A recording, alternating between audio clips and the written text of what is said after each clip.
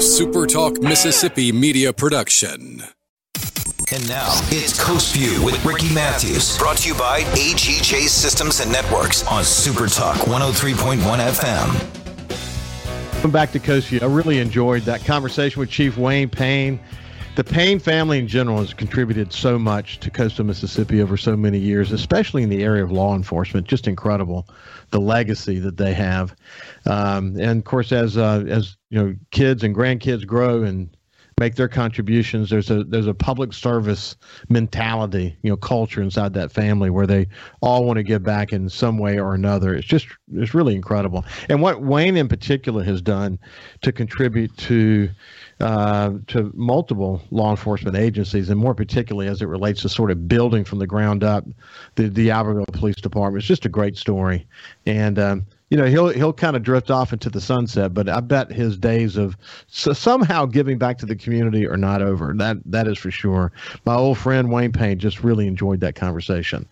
I want to tell you a quick story here.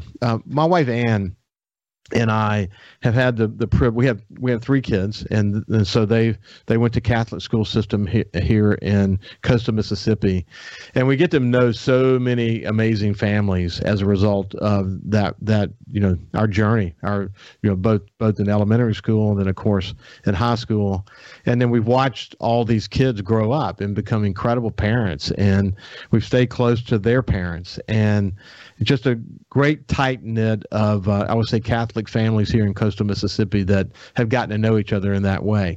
And one of the families that we really grew to love and appreciate is the Whiteside family. And one of the sons is Cameron Whiteside and his wife, Sarah Whiteside. We watched them kind of grow together, get married, have kids. And Ann was noticing recently where Cameron and Sarah's daughter, Kate, had some hearing issues, and they had some specific challenges. And as a result of the challenges they faced, they became sort of advocates for some changes in the way that the state looks at hearing aids. And Ann was so touched by it, and when she shared the story, Kate's story with me, I thought, man, I've got to have Cameron or Sarah or both of them on my show so we can talk about the challenges that they have faced and bring more public awareness to what they have had to deal with. And with that said, Cameron wasn't available, but Sarah was available. And I want to invite Sarah Whiteside into the conversation and say good morning to you. How you doing, Sarah? Hey, great. Good morning. Thank you for inviting me. I appreciate it. Let's start with this. We'll get into the realities of what we're facing from a policy and law point of view. We'll get there shortly, but okay. I want you to tell me first of all about Kate. Let's let people get to know who Kate is. Yeah. Okay. So Kate is 2 years old. She was born with hearing loss. We realized that with her newborn hearing screen. She had never passed her initial newborn hearing screen. It took us about 7 months to get an official diagnosis of sensory neural hearing loss, which is damage to the nerve that affects your hearing, and that's in both ears. So she's at a moderate to severe loss in both ears, and she's been wearing hearing aids since 8 months of age, and that's thanks to Southern Miss. So we owe a lot to them, and they've been great. She's also been receiving speech therapy since she was 8 months of age, and to this day she doesn't have any delays in her language skills. She does have a few articulation deficits, but we cannot say enough about how much USM has helped us out, and early intervention is key for sure.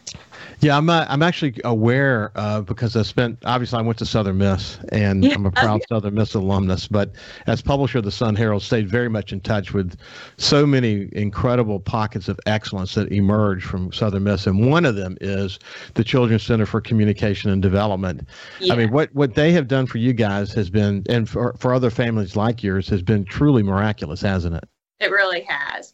So they have provided us speech therapy since Kate was 8 months of age, and also provided her first pair of borrowed hearing aids that were of no cost to us, since obviously our private insurance does not cover hearing aids. So the families with private insurance do pay out of pocket full price for hearing aids and even the testing that goes along with hearing loss.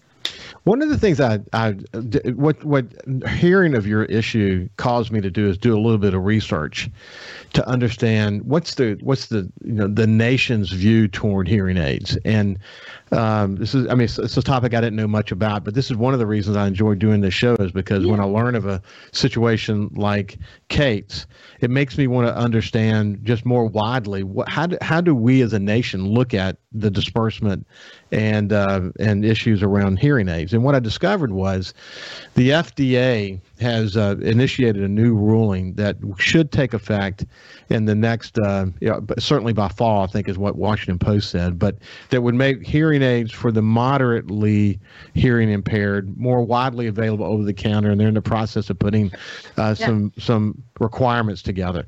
I think that's a really good move, because it does, it begins to bring awareness to the fact that one of the highest costs that anyone with hearing loss has to deal with is the need, unfortunately, the forced need for a prescription and for a hearing aid assessment, hearing assessment, etc.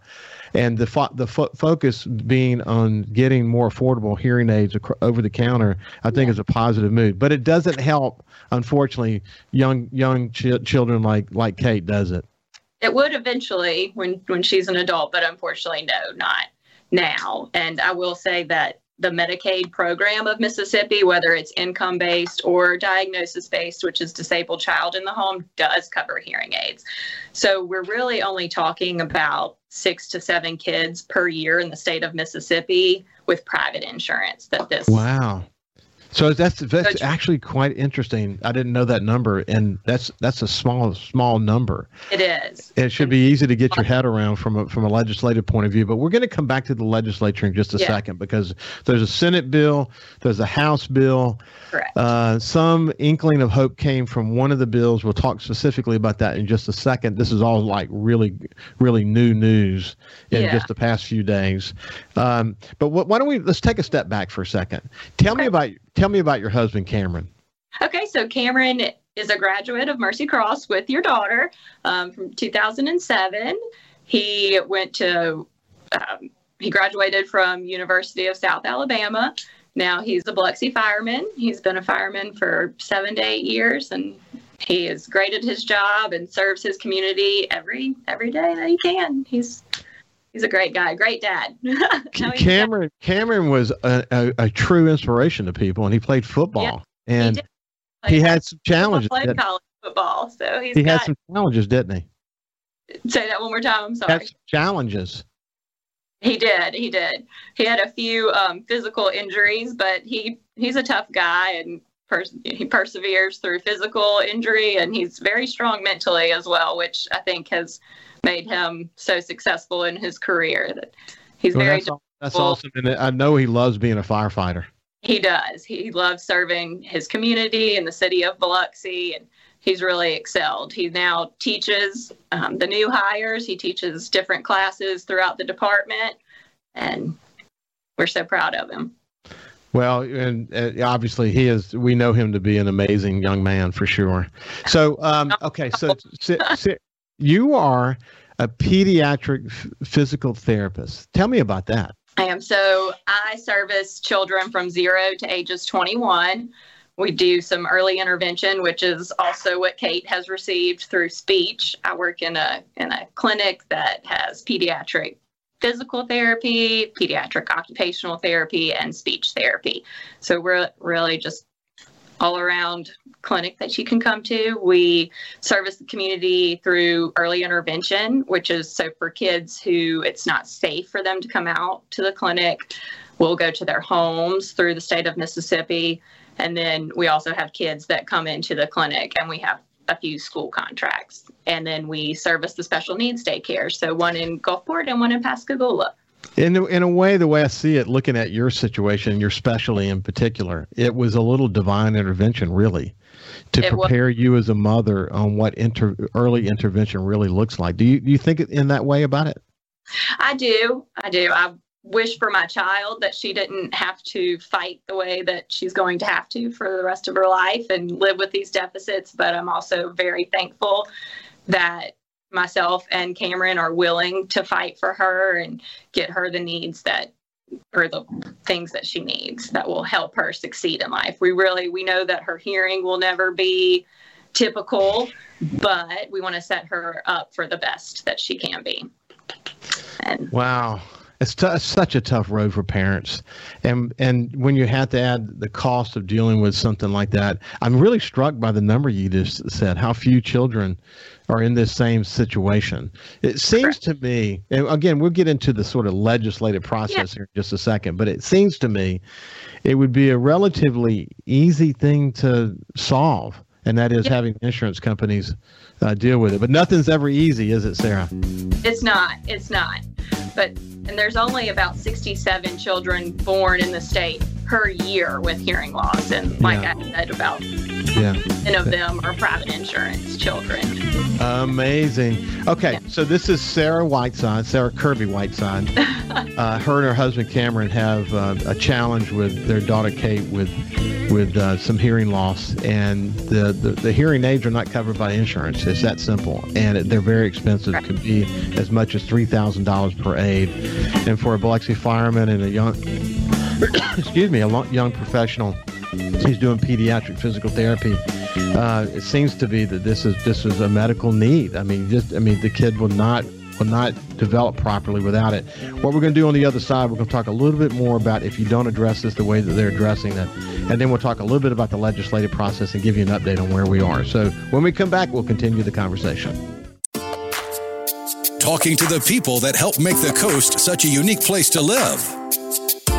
This is Coast View with Ricky Matthews on Super Talk Mississippi Gulf Coast 103.1. Welcome back to Coast View. I have Sarah Whiteside with me today, and we're talking about a hearing loss issue and challenge, and we'll get more specific to the challenge here in just a second and how we might be able to resolve it. But Sarah, I talked to you and I said during the break that you're a really good communicator, and what you're doing, the work that you're doing in the legislature, the work that you're doing to tell Kate's story is not only, it may not help Kate immediately. You know how the system works. Correct. But it is beginning to make more people aware of the situation that Kate is facing, and it will have an impact on other kids. And my sense is you're such a great communicator. You bring such passion to the conversation. Of course, when you're talking about your own child, it's easy to bring passion to the conversation, but that you're a great advocate. You and Cameron are really good advocates for what is best for children in general who face this issue. And there are really so few of them in Mississippi that face this. It seems to me that this is something that the legislature ought to deal with. And I appreciate the fact that you're willing to do this. By the way, I should also say thank you to my wife, Ann, because when she's doing her morning reading, which she reads a lot, she's constantly bringing to my attention these stories. And it creates this opportunity for Sarah and I to be together on the show today.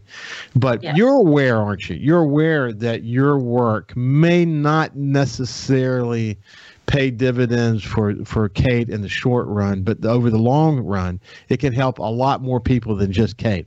You're very aware of that, aren't you? Yes, sir, definitely. And we've been fighting for this since she was born. Obviously, we knew she had deficits, and we've been fighting for what's right for her and for the children of Mississippi with hearing deficits. And actually, the bill that might have a chance in the House won't help us directly, but it will help other families. And so let's go through it. Essentially, what we started with this year are two House bills. House Bill 155. We usually don't get into the numbers because they don't mean anything. But correct. Senate Bill 2339. Yes. So, a lot of hope and a lot of work going into this. My sense is that bills like this, it's hard in the legislature like we're dealing with today, which I have said is one of the most consequential legislative sessions we've ever had because we've got all this federal money that came from COVID. We've had a bit of a more success from a tax collection point of view than we expected. There are so many agendas working against each other. The way I say it is a lot of noise. And it's hard for something like this that affects such a small amount of people to kind of make it through committees when there's so much noise. But tell me, essentially, what do you want the bills to accomplish? Now, we're not talking about where we are right now, but I'm saying as the bills were introduced, what was the hope that they got passed? The hope is that they would make it out of, one of them at least, would make it out of committee to be voted on into the House or the Senate, and then eventually voted on in the other one retrospectively. Yeah. And then for private insurance companies to cover even a portion of hearing aid or the testing that goes on with getting the hearing aid. So you have to various levels of testing to determine what type of hearing loss the child has and what type of hearing aid will ultimately help that child. So that was our goal. And yesterday when we drove up to the Capitol, we had learned that the Senate bill didn't make it out of committee. So we washed that one. House bill was still kind of on the table. And then we had heard that the House bill didn't make it, and our lobbyist actually scheduled us a meeting with Hank Zuber, which made all of the difference in the world. So we took Kate up to Hank Zuber's office with our lobbyist and Kate's audiologist. My dad was actually with us. He was in Jackson for a briefing, and then Cameron as well. And we brought my youngest son. So it was definitely a family affair just to advocate for Kate and for the other children of Mississippi. So a version of House Bill 55 did sort of slide through. It's not what you had hoped. It may not impact or will not impact Kate, but what's that version that at least came through? So the version that will be voted on by the House, so it actually just made it out of committee. So a very small baby step, but still a huge positive, that the state plan, so Blue Cross Blue Shield of Mississippi, will have to take a clause out that actually prohibits the state plan from paying for hearing aids for children under 21. Yeah. So that's a huge positive. Yeah. So again, it doesn't affect Kate directly, but it is interesting that there is a.